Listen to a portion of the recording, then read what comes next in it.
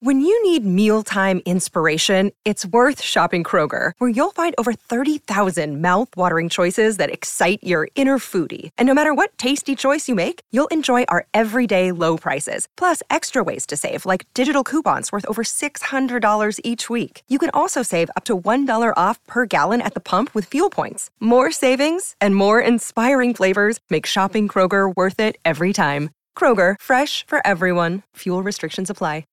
Quick message from me before we get into today's episode, just to say that there is talk of sudden infant death syndrome, SIDS, quite near the start of my conversation with today's guest. So if that might be something that is difficult for you to hear, just be warned that happens very early on in my conversation. And we've also included some support information in today's show notes.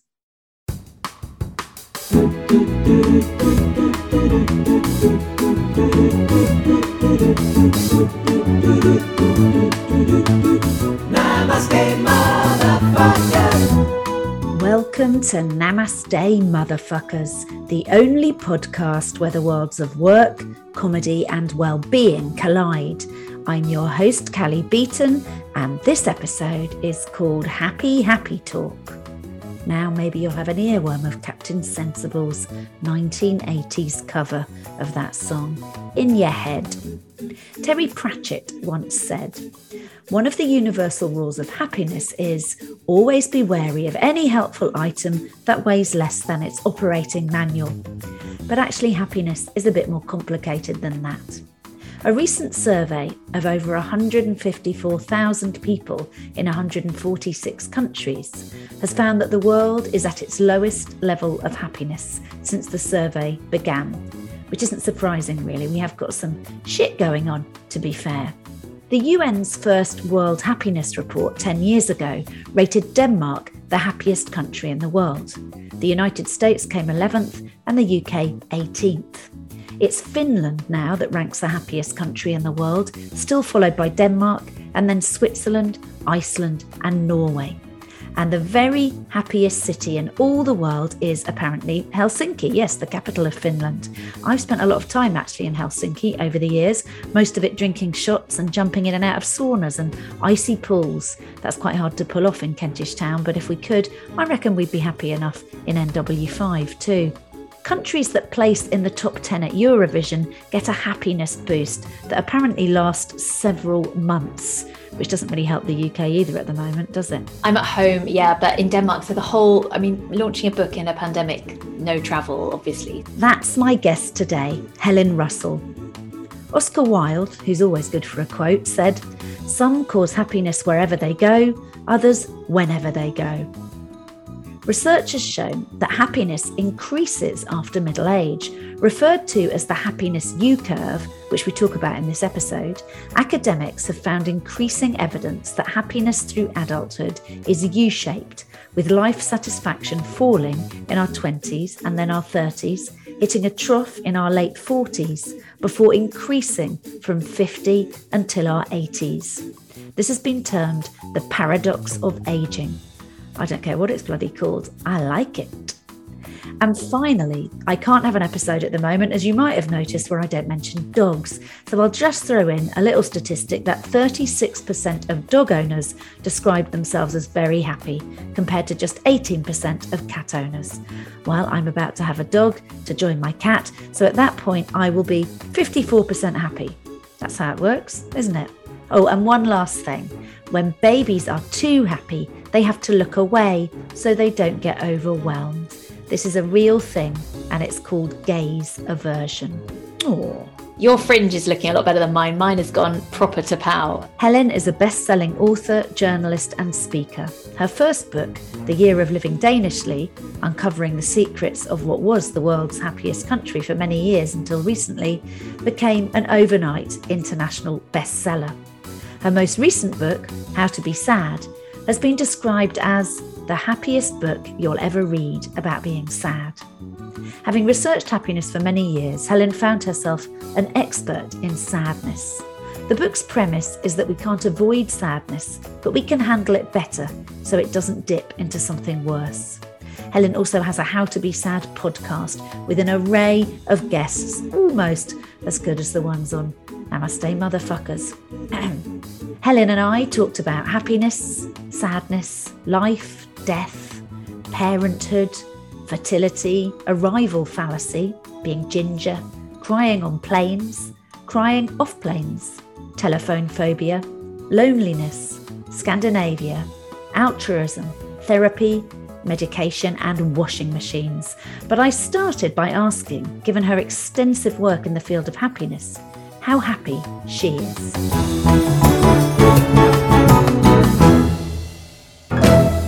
Oh, good question. I think it depends on the day and even the hour within the day.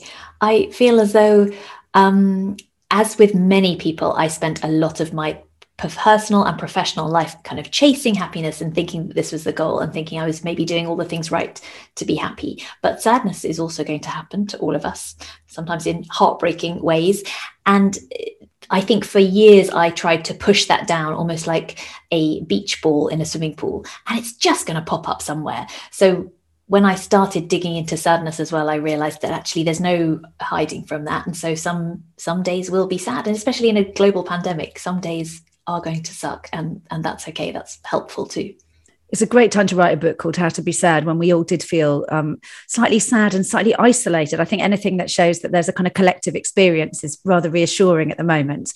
And in terms of your own experience, so the book, which we'll put links to in the show notes, How to Be Sad. So tell me about how you got to that by researching happiness and then realizing along the way that it wasn't really about a quest for happiness, but you're better to describe than me what you came across.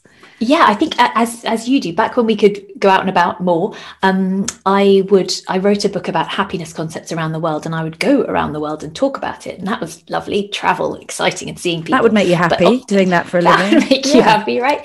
But I would often notice that people at talks would come up afterwards and say, how can I be happy? I just want to be happy. And sometimes they would be people who just lost loved ones or been made redundant or been made homeless once. And I would really try and kind of understand that sometimes we're not going to be happy. Sometimes sadness is the sane response when we experience these losses or disappointments. And I came to realize that a lot of people were almost phobic of feeling sad. And actually, it's something that I've run away from a lot in my life too. I ended up talking to a very nice therapist about all of this.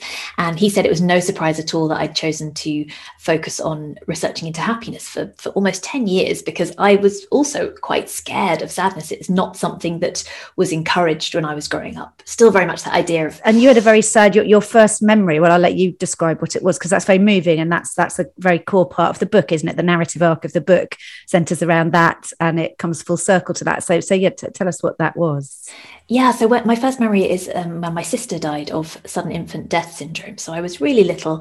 But at that time, nobody really thought they should perhaps explain it to children, explain what was happening. My dad left soon after, and suddenly it was just me and my mum, and still nobody really told me what was going on. So my family kind of halved in size within the space of about 3 months, and nobody talked about it.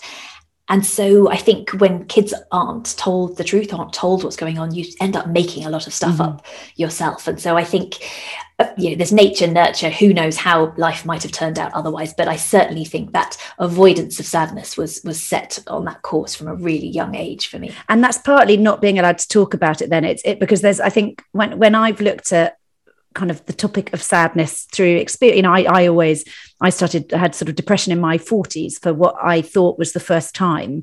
And then actually I thought, was it the first time, or was it the first time I was willing to engage with it? And that's a kind of a good question. But part of it is talking about it, isn't it? But part of it's actually expressing it. And I think I mistook years and years of therapy where I understood a lot about myself for thinking, well, I've dealt with this. But actually you can think about it, talk about it, understand it. But unless you actually express it or can actually feel it, you're still not quite there. What do you think about sort of talking versus feeling and your own experiences of therapy? Oh, I think that's a really good point. Yeah, I think there's certainly an intellectualizing that goes on, and you think, well, I get this, my brain works, I've read all the books, this is fine, I get this. But if you're not willing to, as you say, almost sit with that sadness, and I think the lockdowns and the pandemic have been a real I don't want to say opportunity, but it's been a real time where the noise of everyday life and the normal busyness of life has been stripped away. And many of us have been just stuck with our feelings and stuck with the choices that we've made, and time to reflect and contemplate those.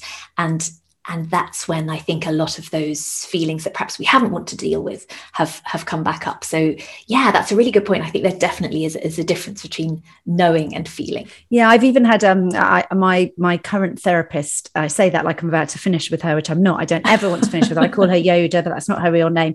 But Yoda has said to me that she sometimes thinks I use therapy to get in the way of coping with sadness, because I almost come in and want to sort of expunge myself of sadness. So I'll tell her the whole story, get it all off my chest, and want a sort of catharsis. And she sometimes thinks that I talk and analyze and use emotional intelligence as almost a barricade against feeling those things. I don't know if any of that sounds familiar to you.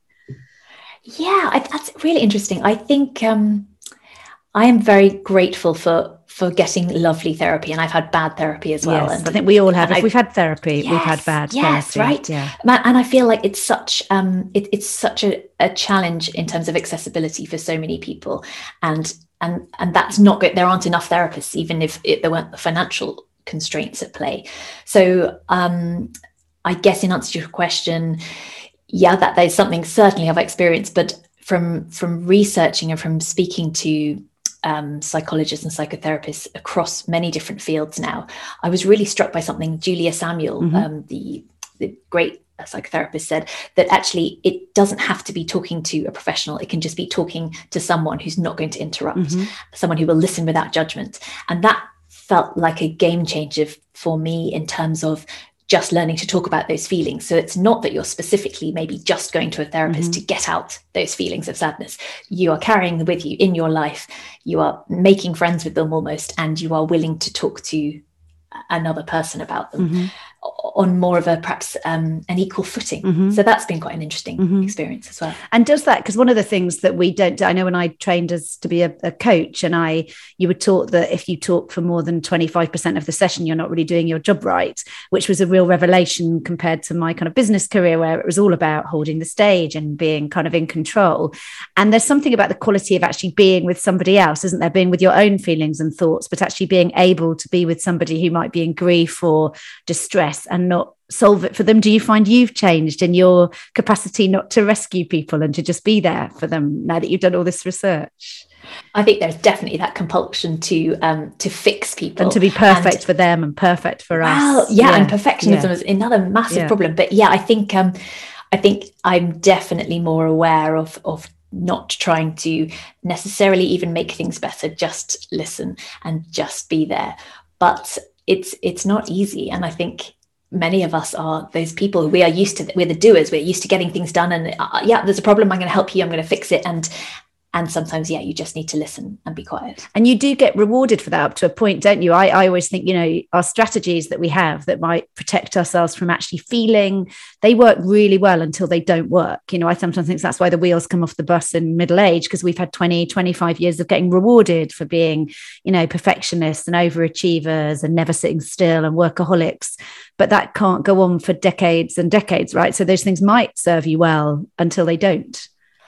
This is what I always thought as well. But speaking to Dr. Tal Ben-Shahar from Harvard, who ran the Harvard course on happiness for many years, he described all of that kind of working so hard to achieve things and always being on the go and perfectionism as a sunk cost, which I found quite jarring. A sunk cost, yes, because it's very attractive to think, well, yes, perhaps it wasn't maybe the healthiest way of thinking, but I got a lot done. I was rewarded for this behavior in many ways. And he said, actually, you could have still achieved those things, but not been perhaps miserable along the way, or that actually it is possible to get all these good things in life without the pain and without perfectionism or beating ourselves up. And that's quite a difficult thing to hear. But the more people I spoke to about this, the more the idea that chasing things the whole time and trying to move so fast, and how action is so prized in our society, whereas inaction is not. And in rest is when a lot of the good things happen, like great ideas and creativity. it's been quite humbling to wake up to the fact that I may have missed out on a lot of that as well. So we could have been overachieving people without being overachieving fuckwits, basically. So we could have just cut the fuckwit bit out and still got where we are now today. Can you imagine? Yeah. Don't ruin my whole life's, myth. And is it in terms of the idea of you interviewed Mo Gawdat, one of your episodes, and he's, anyone who hasn't listened to your podcast, it's brilliant, same name as your book, How to Be Sad.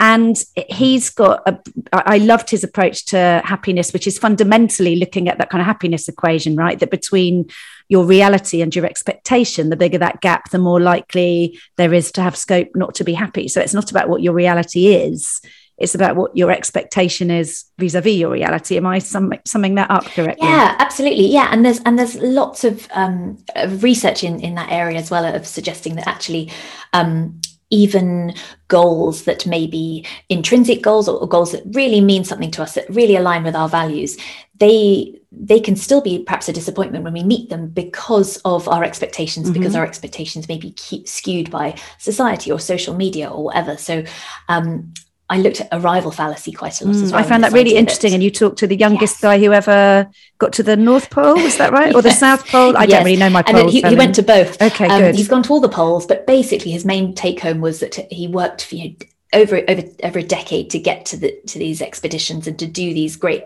physical feats of endurance. And when he got there, it was all just a bit shabby. He just felt very underwhelmed. Not even a pole was there. Not even a pole, and there were no kind of flags waving when he got home. No space in the Queen's honours list.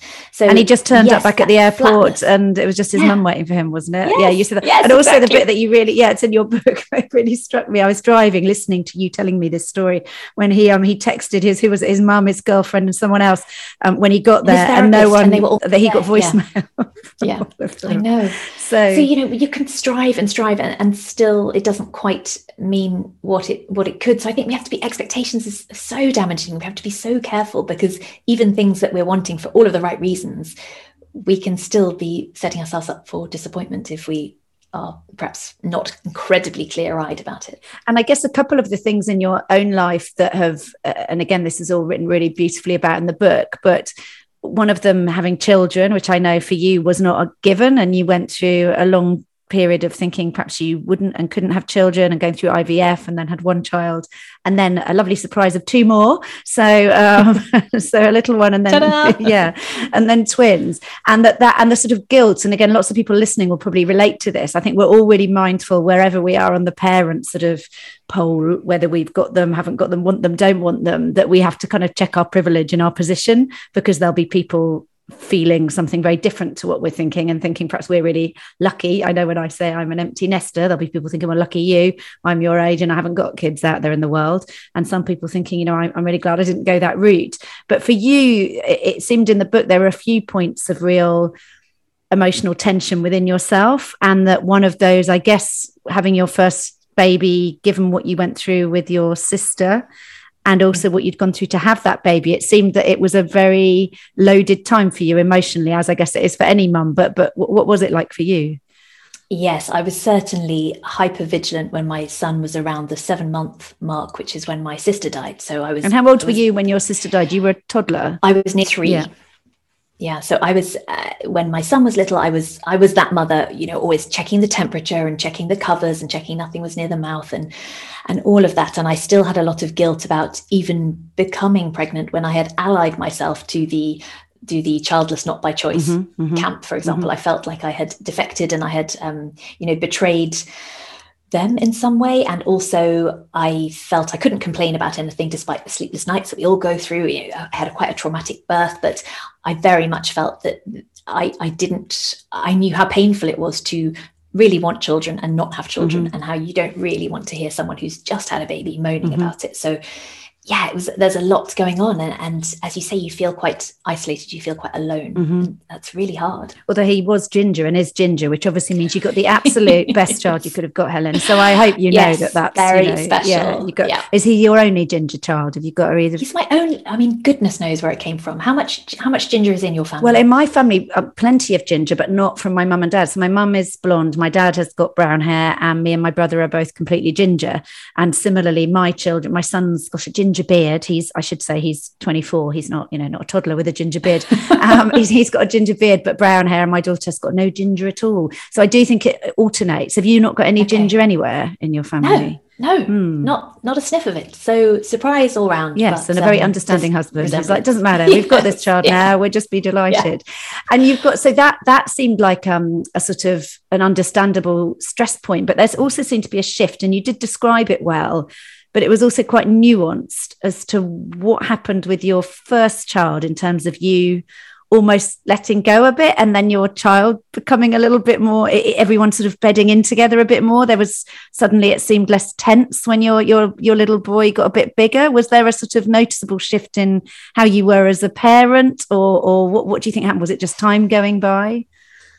Do you mean in terms of relaxing about, hypervigilance and also just the struggle of having kids that can sometimes be much kind of feistier and trickier than others, where you're like, God, my one doesn't ever, my one's not easy like other people's. Yes, that I know what you're getting at. Yeah. Yes, so it turns out that where I live in Denmark, Danish babies are some of the happiest, most peaceful ones in the world, allegedly. I mean, who's polling the babies? That's annoying when you've got a ginger English squalling one. You don't need smug Danes around you. Yeah.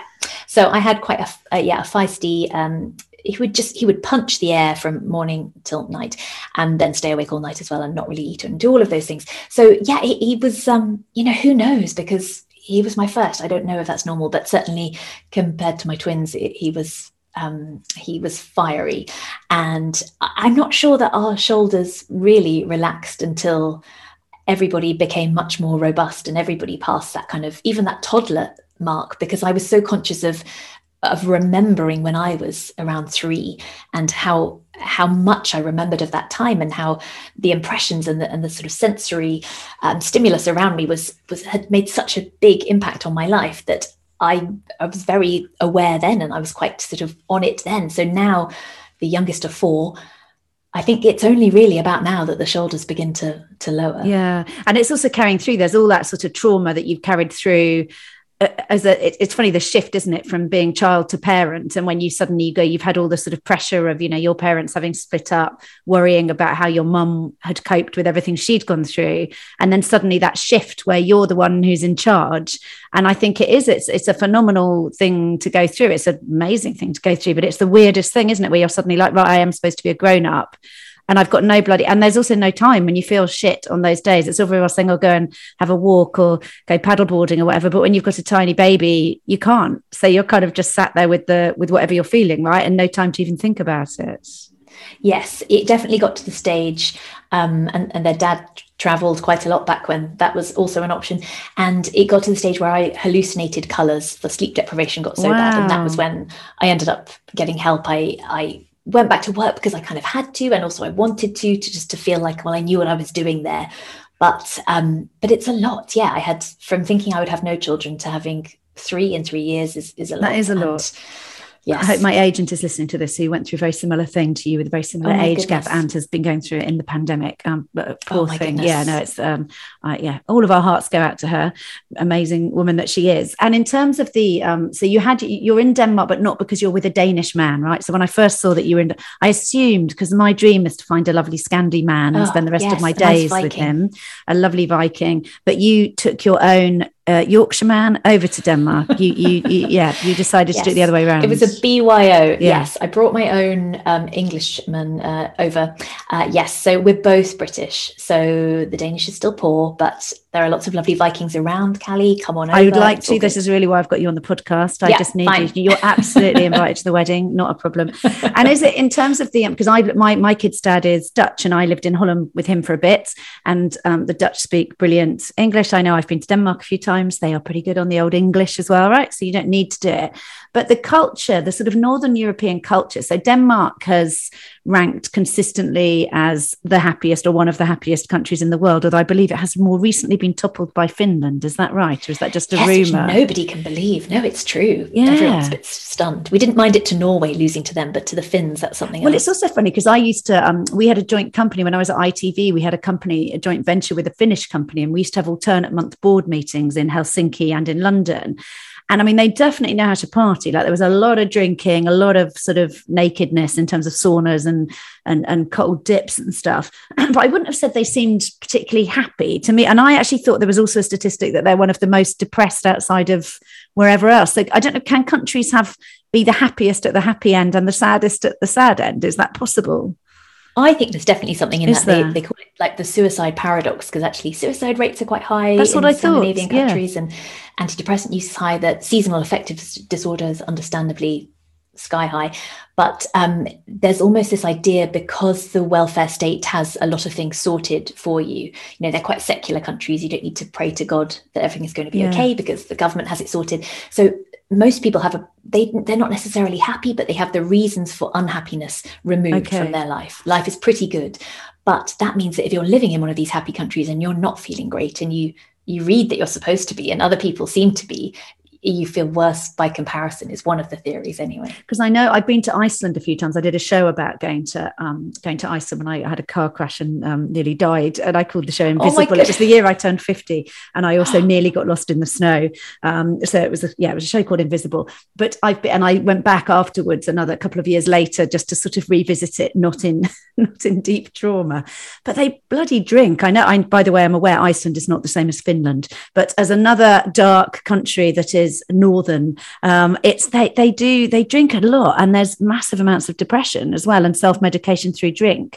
Whereas I do think, having traveled widely across Scandinavia, you do get this. I was surprised that Finland had outstripped Denmark. But you wrote The Year of Living Danishly. That was your first book, and I would have been very happy with that, because it became an international bestseller virtually immediately, didn't it? So that, to me, I'd be like, well, would I have a rival fallacy then if I had written that book? Because it seems pretty good to me. Well, that was lovely. But I was also, so it came out, I think so I had to sort of write it the first year I was there, and I became pregnant, and I was very sick throughout my pregnancy and didn't realize I was pregnant till quite late, proper Jeremy Kyle style. And then having the baby, it was quite this traumatic birth. I had to go back in and out of hospital, be cauterized, and all sorts of horrific things. And so when it came out, I was kind of over here. I wasn't in any of it, so it didn't really mean that much. And then I thought, well, maybe that's just what books do. And then I realized when I published more books that no, actually that was a lovely thing, and that does not happen very often. So in retrospect, I wish I had been more grateful and enjoyed it more at the time. But when I was in it, there was nothing grand about it. I mean, my child was still vomiting on me, and my neighbour was puking as I tried to get in the car to go and speak to Jane Garvey on Woman's Hour. There was nothing glamorous about it, but now in retrospect, yes, it seems lovely. It's nice to be a best-selling international author being puked upon. I mean, that's got to be better than just being a puked upon mother. Yes, you do get gold shoes, automatically. I hope so. I'd like to think so. Namaste, motherfuckers.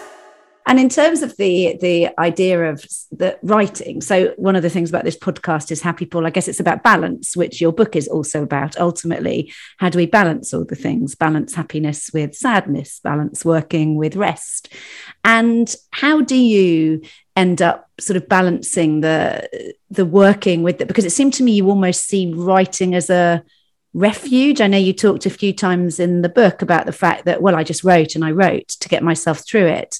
Whereas lots of us who struggle more with writing, and I put my hand up as one of those people, that would seem like a really difficult thing to do. So for you, is it more of a haven than a discipline, writing?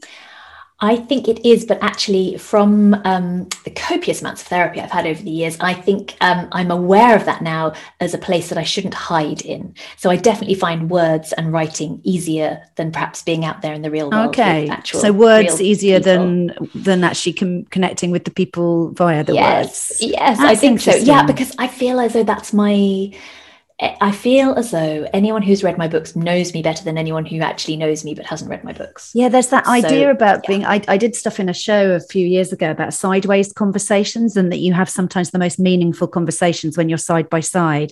So I don't know if you have that, but when you're in the car with the kids, yes, they're behind you or they're next to you, and they'll say things and you can say things in a way that while you're sitting having dinner together and looking at each other, you couldn't say. And apparently there's research about men's conversations at football. And I know it's not only men who go to football, but that may be places where more meaningful conversations come. And I was really struck in your book by the conversation you had with your mum, where she talked about the hot point guy, the guy that came to mend the washing machine. And it's much better if you tell it than me, but I found it very kind of goosebumpy, emotional thing to hear. Yes. So I think we're peeling vegetables at that point. And I think I'm probably sitting on a high chair because we always run out of chairs and table space. We should say you're an adult at this point. She didn't make you peel potatoes when you were 3. Yes. I mean, the torture of growing up in the 1980s.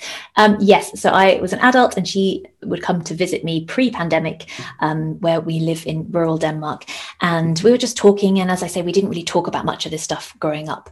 And I knew I wanted to write this book. So we had spoken about it a lot because it's her story just as much as it is mine. So I wanted to check that she was happy and how she wanted it to be told, really. And so we were talking a little about who she had been able to talk to at that time. You know, I spoke about this idea of having a buddy, having somebody who could talk to, who will listen, or having therapy. And she didn't have any of that. And so I sort of was asking, how did you cope? What did you do to get by? And she ended up saying, oh, of course, I had the hot point man. And I said, sorry, what? And I said, I didn't tell you about the hot point man. No, you didn't tell me anything ever. But it turned out that when she was pregnant with my sister and I was a little toddling around the house, the washing machine broke at some point and she had the service contract, which people did back then.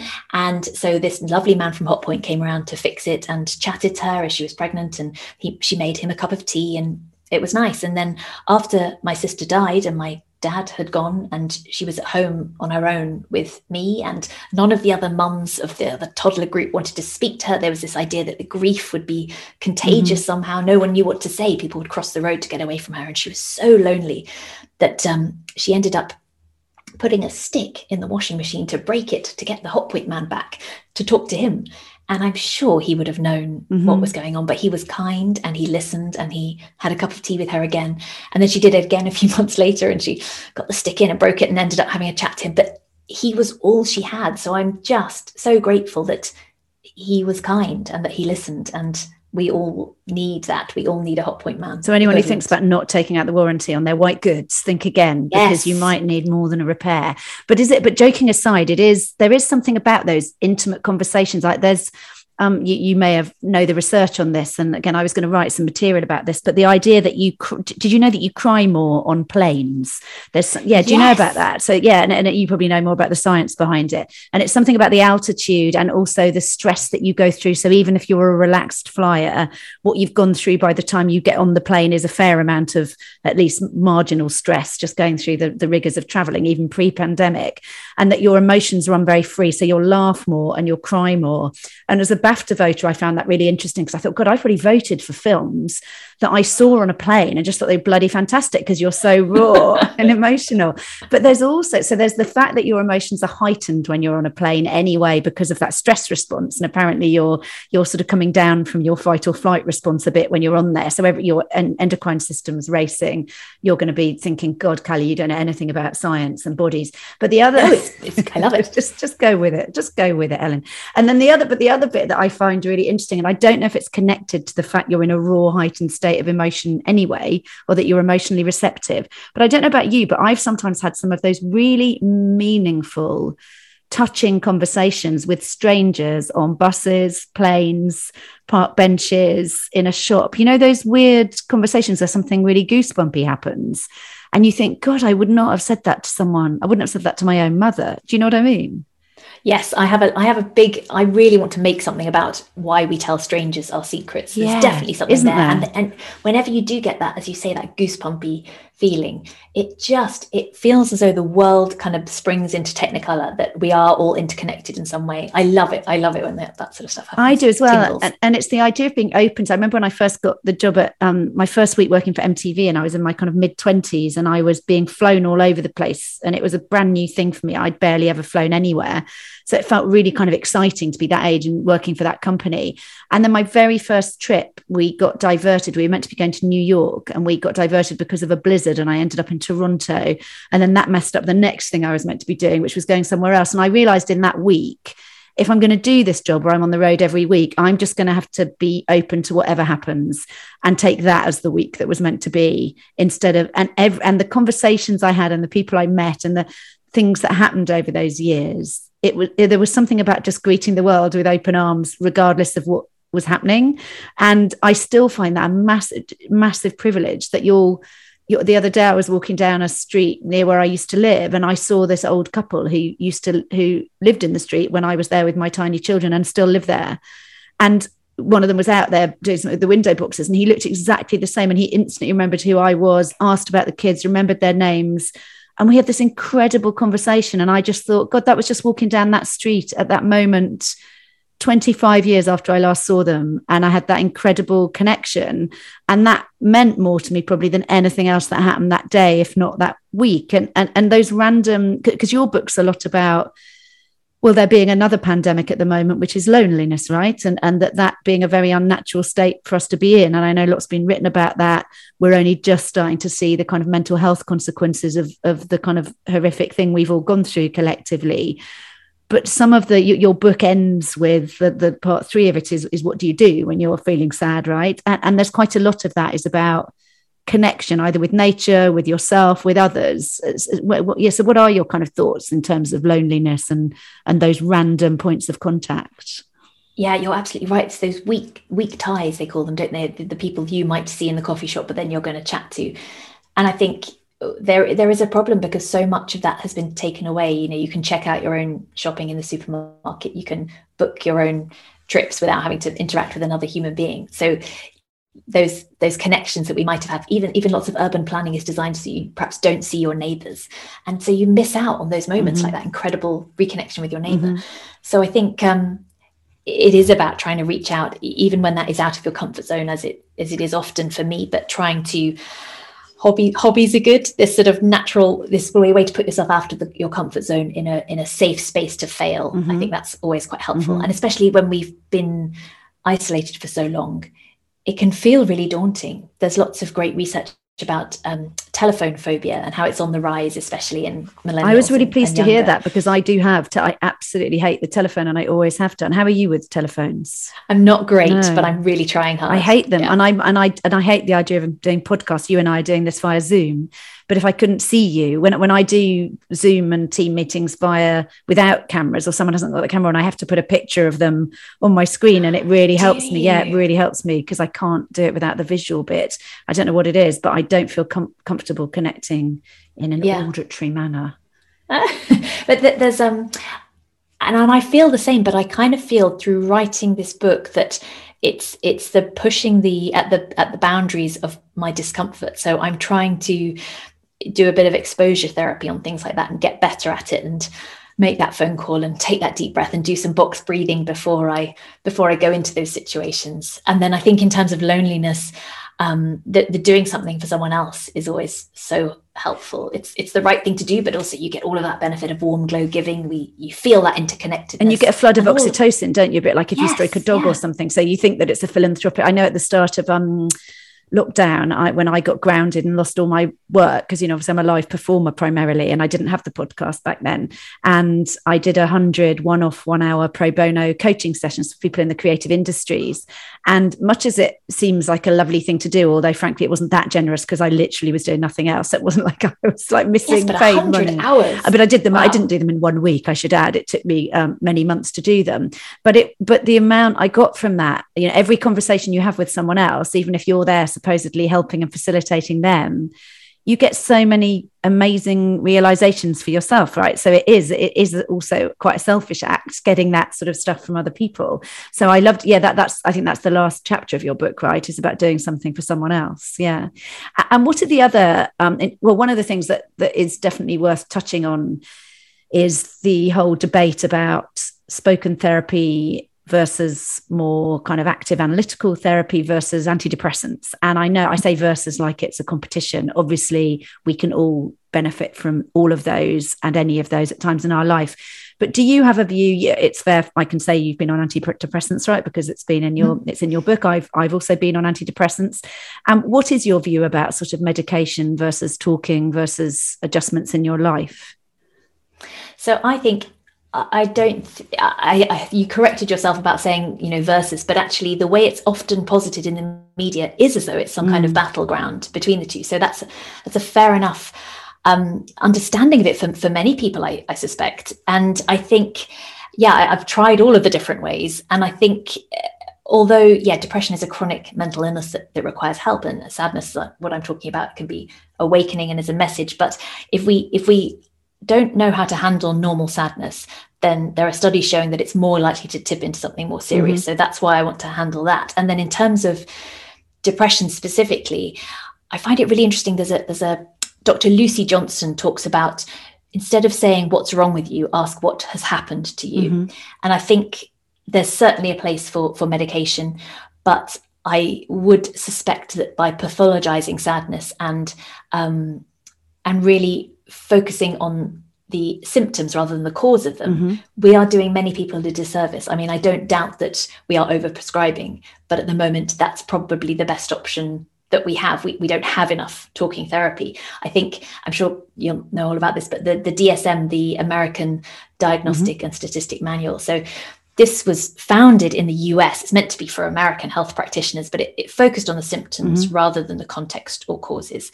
And it kind of did away with the distinction between ordinary sorrow and an actual medical condition. So it just means that the criteria for depression that we use in this country now, in the UK even, and in Europe, there are these 9 different symptoms, and anyone exhibiting 5 or more will get a diagnosis of depression. But you and I could have 4 very different symptoms and just one overlapping, we'd get the same thing.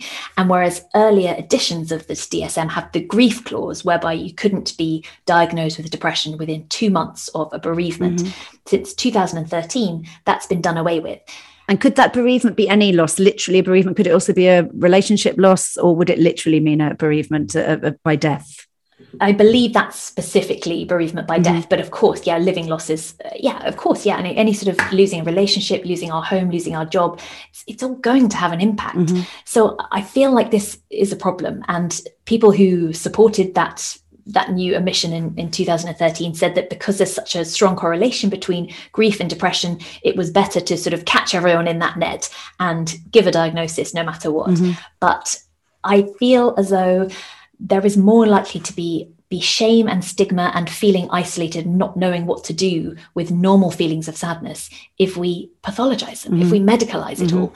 So it seems to me that we can all help ourselves from a very young age, from childhood even, by embracing all of our emotions, by understanding that sadness is normal, and by teaching kids and ourselves as adults how to deal with it before we get to the depression stage. And then when we get to depression, then we take what help feels right for us. But that's a very long answer. No, it's really, because one of the things, and again, a lot of our experience of these things, it is, a lot of it is anecdotal, not in your case, because your book's incredibly well researched and documented, but I'm certainly aware that quite a few of my friends' kids who are the same age as my kids, so early 20s, I know several kids who are on antidepressants in their early 20s, whereas I think when I was in my early 20s, there were very few of us who were on antidepressants. I'm not saying it wouldn't have helped us to be, but and we know this, the figures have gone way up in that regard. But one thing that I also think you touch on it in the book, and I think it is really relevant. You and I, you're 40 or 41? 41. And I'm 52. So we're sort of, even though it's only a 10-year age gap, a lot happens in that 10 years if you're a woman. And I'm not being euphemistic. Obviously, what I'm referring to is perimenopause and menopause. But one thing that I found really interesting in your book, and I've been sort of looking into this anyway, that the idea of this U-shaped happiness curve, that your sort of happiness tails off from mid-20s into 40s and then starts to pick up again from 50s to 80s, right? Yes. And even though that's not a gendered bit of research, so that would indicate that as human beings, that is what happens to us. And I think that was fairly geographically agnostic, right? That sort of wasn't based on being in certain kind of types of countries and cultures. But one thing that I do think's really interesting in terms of misdiagnosis of depression and happiness, I don't know many women who have gone through their mid to late 40s without the wheels coming off the bus in fairly significant ways. Now, I'm not disregarding what men go through at that stage, but I can only speak about experiences that are a bit closer to me personally. And one of the things that there's some really frightening research about women getting diagnosed with bipolar in their late 40s, and whether that is that they've masked it well and the menopause stops them being able to mask it, or the perimenopause, or whether it's misdiagnosis and what's actually happening is a hormonal imbalance, or whether it's a combination of those things.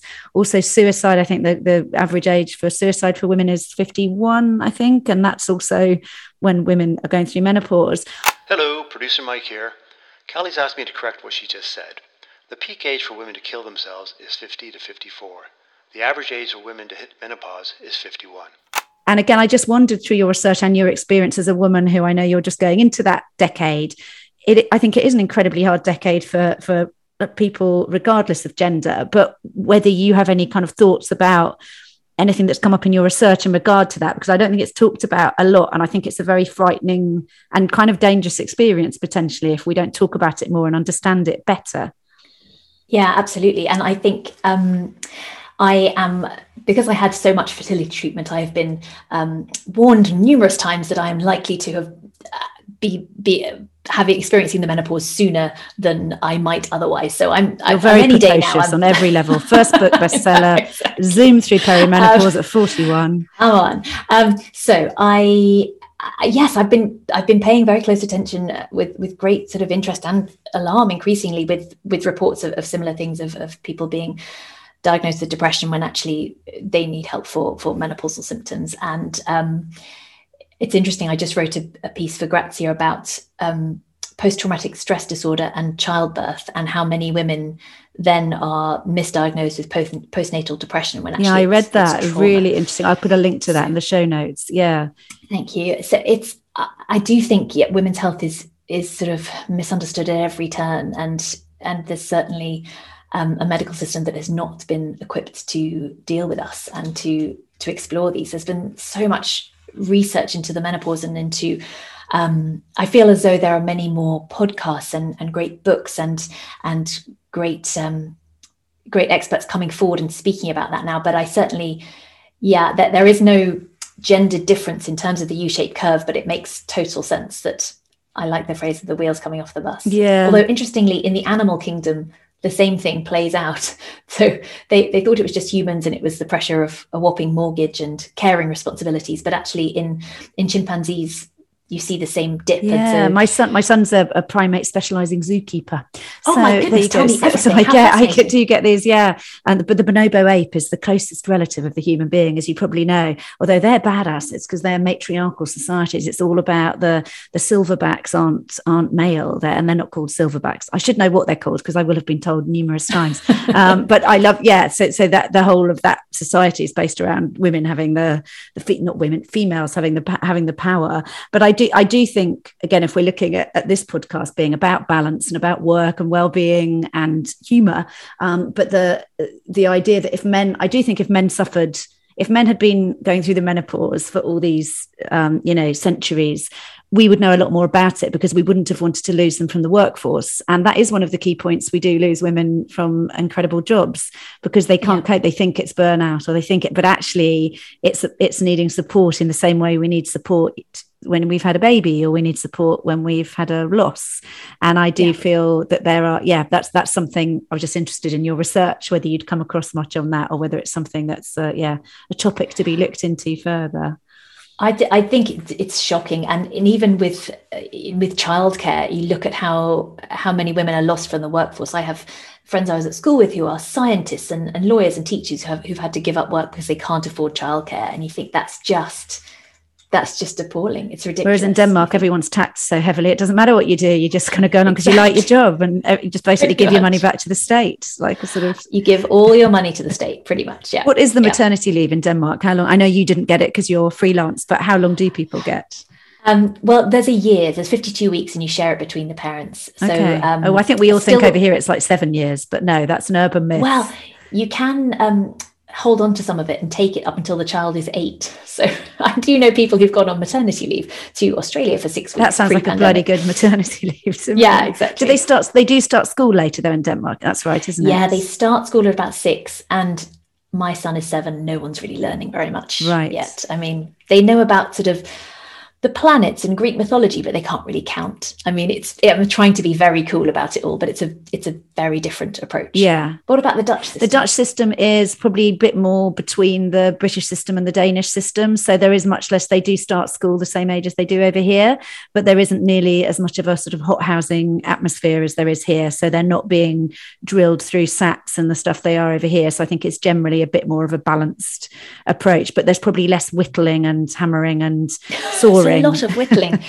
My 4-year-old was being taught how to use a knife to make kindling. Of course. And I sort of turned my head for a moment and he started doing the knife in the other direction into my thumb. So after I've been such a kind of a sort of a champion of Danish lack of health and safety and going for until you lost embracing risk and Vikings until I nearly lost a thumb. And then you were like, fuck this, I want to move back to the UK, where they wear high-vis jackets to play on their in the playground nowadays. We talked before we started recording about the fact you and I are sitting here sort of talking about the perils of perfectionism, the disparity between who we pretend we are and who we really are. But if you looked at either one of our social media feeds, you could be accused of saying, we could both be accused of saying, well, it all looks all right, actually. You're both there sort of scrubbed up and looking nice and, in nice knitwear, having a lovely time in January, whatever we both are doing. So but I know that I certainly know for myself, there's a right old hot mess behind the veneer. And I do talk about it a lot on stage and on the podcast. But again, for you do, even sitting there now, and I know it's not about looks, but about it seems like such a sort of successful, you seem like such a successful, glossy, polished person. I know there's a whole other side to that, but do you think even down to, I know you've talked about your relationship with food and with your body, and that you've had a lifetime of, well, I think you described it as a sketchy relationship with your body and food. I think those were your words, sort of disordered eating, emotional eating. And when you look at the kind of reality versus the social media side of reality, I guess part of it is that, isn't it? Is that we're sort of portraying ourselves with our hair looking nice, the right angle on our clothes. When we do a speech, we want to look good. We know it's going to be, and of course we're allowed to do that. But where are you at in terms of the sort of perfection of what you convey versus what's going on behind the mirror? It's a tricky one, isn't it? And I think there's still so much conditioning that we are told that a lot of our value as women is based around what we look like. So that's certainly something that I struggle with. I think it's really hard to know, isn't it, as kind of independent, feminist, intelligent women who make a living out of our minds and our words. It's really hard to know where to be on that, because if we're honest, I know at the moment when you do TV recordings, as you know, they're not offering hair and makeup because of COVID. And there's no bloody way I'm going on telly without hair and makeup. So I'll just get it sorted any which way myself. I mean, legally during the pandemic, but that, why do I care? But I bloody well do. And that's not good, is it? I should really just care if I'm on QI, if I'm funny and clever, not do I look nice? But it's really hard, isn't it, to not care about both? Yeah, I think with the food thing, it's an interesting one. I work very hard now to avoid deprivation and excess. And I have a daughter, and I'm very, I'm aware for my sons as well, but I'm very aware of, I finish my plate, and I try and be very neutral around food. And I had someone coming up to me, no, because no one can do that anymore, but getting in touch on Instagram going, I've read your book, and I've read you had disorders eating. I'd just like to say, I think you're looking a bit thin. And I didn't quite know what to do about that. And I sort of had to reassure her, like, I'm okay. That's really kind of you. That's really. You don't really want any comment either way, do you? You don't want people saying you look well. You don't want people saying. I'm okay with that thin. now. Yeah, I'm okay. I mean, people can. Yeah, I don't have that. You're looking well as a terrible thing anymore. But that is something that's enormously triggering for somebody who is in the midst of an eating disorder. Of it. Yeah, absolutely. Yeah, and there's and I talk about what to say and what not to say. And yes, there's been some really just as when someone is experiencing grief, what not to say. And it just if you're not sure what to say, then say I'm not sure what to say, but I'm thinking of you, or anything like that. But yes, in terms of the visual, I think it is a tricky one. I think as I age as well, I feel a difference there. I'm sure. Well, I know that when I was in my 20s, I didn't much care, because you don't have to when you're in your 20s. You don't even think about it, do you? I keep telling my 21-year-old daughter, enjoy it. Yeah. Don't worry about it. You look amazing. Yeah. Yeah. And now there are hats, so that is fine. I mean, fortunately, the Scandinavian winter means that a lot of you is covered a lot of the time. You can cover a multitude of sins with a hat. But I guess it is something I'm conscious of, but I certainly don't obsess over it. I don't have time to do long beauty regimes or makeup or any of that. But it's hard not to be driven by, and there's plenty in your book about this, and it is a really interesting topic. It's not a new topic, but there's always new research about it. But we do get proper chemical rushes from getting likes on our posts, right? And getting traction with something we put on social media. And it does, if I'm honest, it gives me more happiness than it should. And I don't suppose you should really take the highs on social media if you're not willing to take the lows. It's a bit like they say, you're never as good as your best gig or as bad as your worst gig. And I suppose you could apply the same to social media, but it's really hard given what we do, which is also self-promotion, right? I mean, we've got to keep the message out there. That's what we do. We're sort of, working people trying to sell our wares, right? So it's really hard to do that and not drink the Kool-Aid, don't you find? Yeah, and I think certainly in terms of presenting and doing things for companies and doing talks, then I feel that is part of my job on that occasion, to put on a frock and to comb my hair. That's fine. I think the rest of the time, because the rhetoric and the reality perhaps there's a little disparity, but because I am so aware now of how social media can make us feel bad about ourselves, whatever, I try not to read too much of the good reviews or the bad reviews. And I'm also desperately aware that I've been on social media since maybe I think I joined Twitter in 2008, and throughout that time, the most kind of traction, the most likes I've ever had for anything was a story I wrote about a cartoon about a Danish new cartoon about a man with a really long penis. So I kind of think, well, I can do whatever I like. You should really be a comedian then. You've just met the criteria. You told a knob gag and people liked it. Welcome aboard.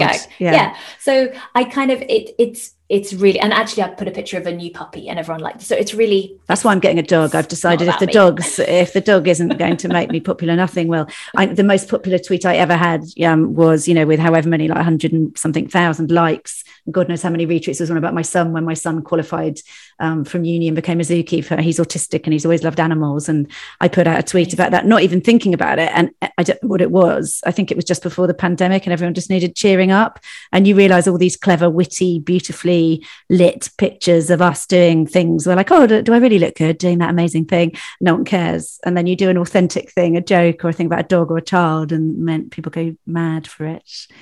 Yeah. And is there in terms of just one thing I wanted to say about balance and space? So a lot of the stuff in your book comes down to actually finding space to feel and letting the feelings flow through you, not necessarily literally through mindfulness, although that is the kind of mindful principle. But something that got mentioned, I can't remember who it was you were talking to in the book, but one thing was that the optimal holiday you would take would be 1 week every 3 months, because that's how long it takes you to unwind, and then that's how long the aftermath lasts, which I thought was a really nice concrete thing to aspire to. So I loved that. I don't do that, but I loved that. But another thing that came up, and I was a massive advocate of this when I was on the board of Viacom CBS, was the 4-day working week. And I have always worked a 4-day working week since I had my second child, albeit I did start having side hustles on the 5th, but I only ever worked for my main employer for 4 days a week. And I fought incredibly hard for people who worked for me to be extended the same privilege, regardless of whether they had kids or not. I did it because I had kids in the first instance. And that came out really loud and clear, right? In your book, that a 4-day working week is the optimal.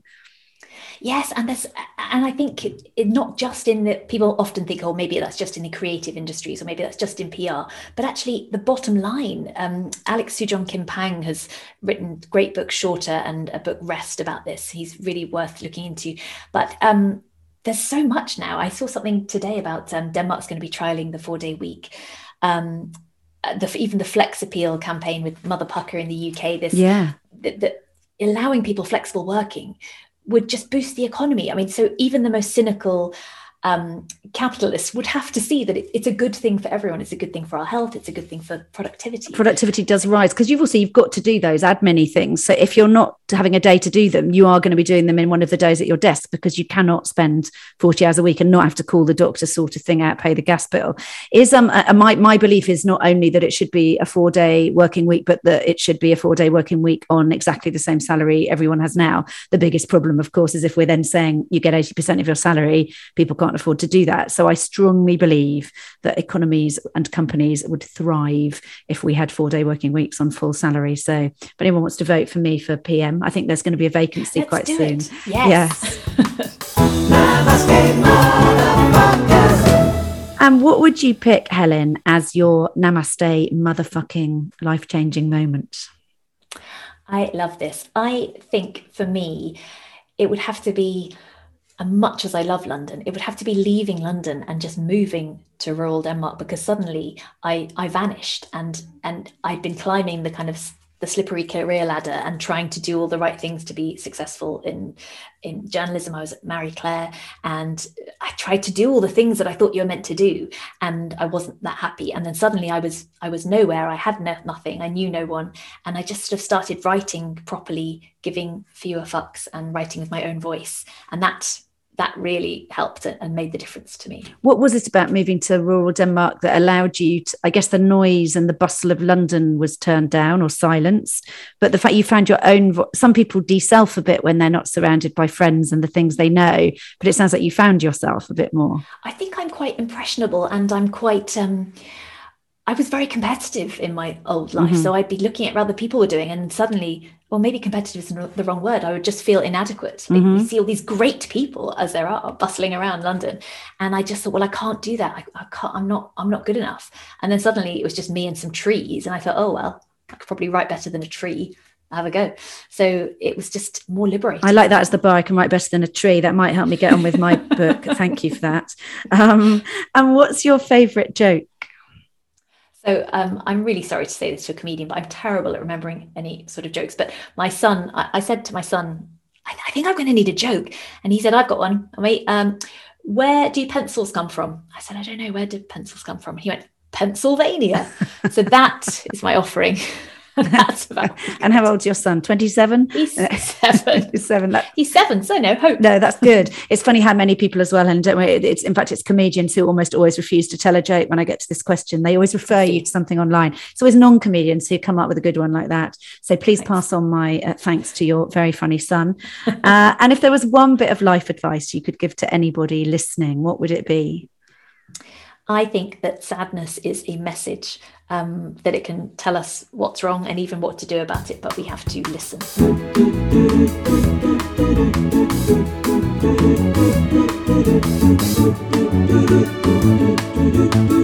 Namaste, motherfucker. That was Helen Russell. Every episode, as you know, I pick a thing inspired by my guest that I'm going to do. And this week, it's from chapter 17 of her book, How to Be Sad. And that chapter is called Taking Your Culture Vitamins. Classical music has long been proven to have psychological benefits, and the Mozart effect is based on research showing that listening to Mozart significantly increases our spatial reasoning skills. There's also a huge body of research proving the benefits of music therapy. I refer you to our recent episode with singer-songwriter Colette Cooper, who has some really interesting things to say on that subject. Now, in Denmark, they take it a step further. Of course they do. There is a kulturvitaminer, which translates as culture vitamin. I know I said that with a Dutch accent. I don't speak Danish. I do speak Dutch. So a kulturvitaminer program, which is where people, sorry to the Danish listeners, if we have any, we won't have any after that. Right, so this is where people suffering from depression go on a culture crash course, which includes a core component of listening to playlists developed by music therapists. I think this is even subsidised over in Denmark. Bloody good on them. Let them have high taxes if they go to that. I can't go to Denmark this week, sadly, so I am going to make do with more classical music in my life in other ways. I'm going to listen to it, I'm going to play it, and I'm going to start with some Mozart. Why not? So that is it for this episode. Please remember that Helen's How to Be Sad book has just come out in paperback. Came out on the 20th of January. So there are links to that and all her other good stuff in the show notes. We will be back in your feed next Monday, as always, when I will be talking to comedian, broadcaster, and now star of Dancing with the Stars, Mr. Neil Delamere. I thought, I'm going to do something that'll scare the hell out of myself. But also I thought, life is short. You're never going to get a chance to do something like this again. Namaste, Motherfuckers was written and presented by me, Callie Beaton, and produced by Mike Hansen and Karusha Dami for Pod People Productions, with music by Jake Yap. I'm Callie Beaton. Until next time, motherfuckers.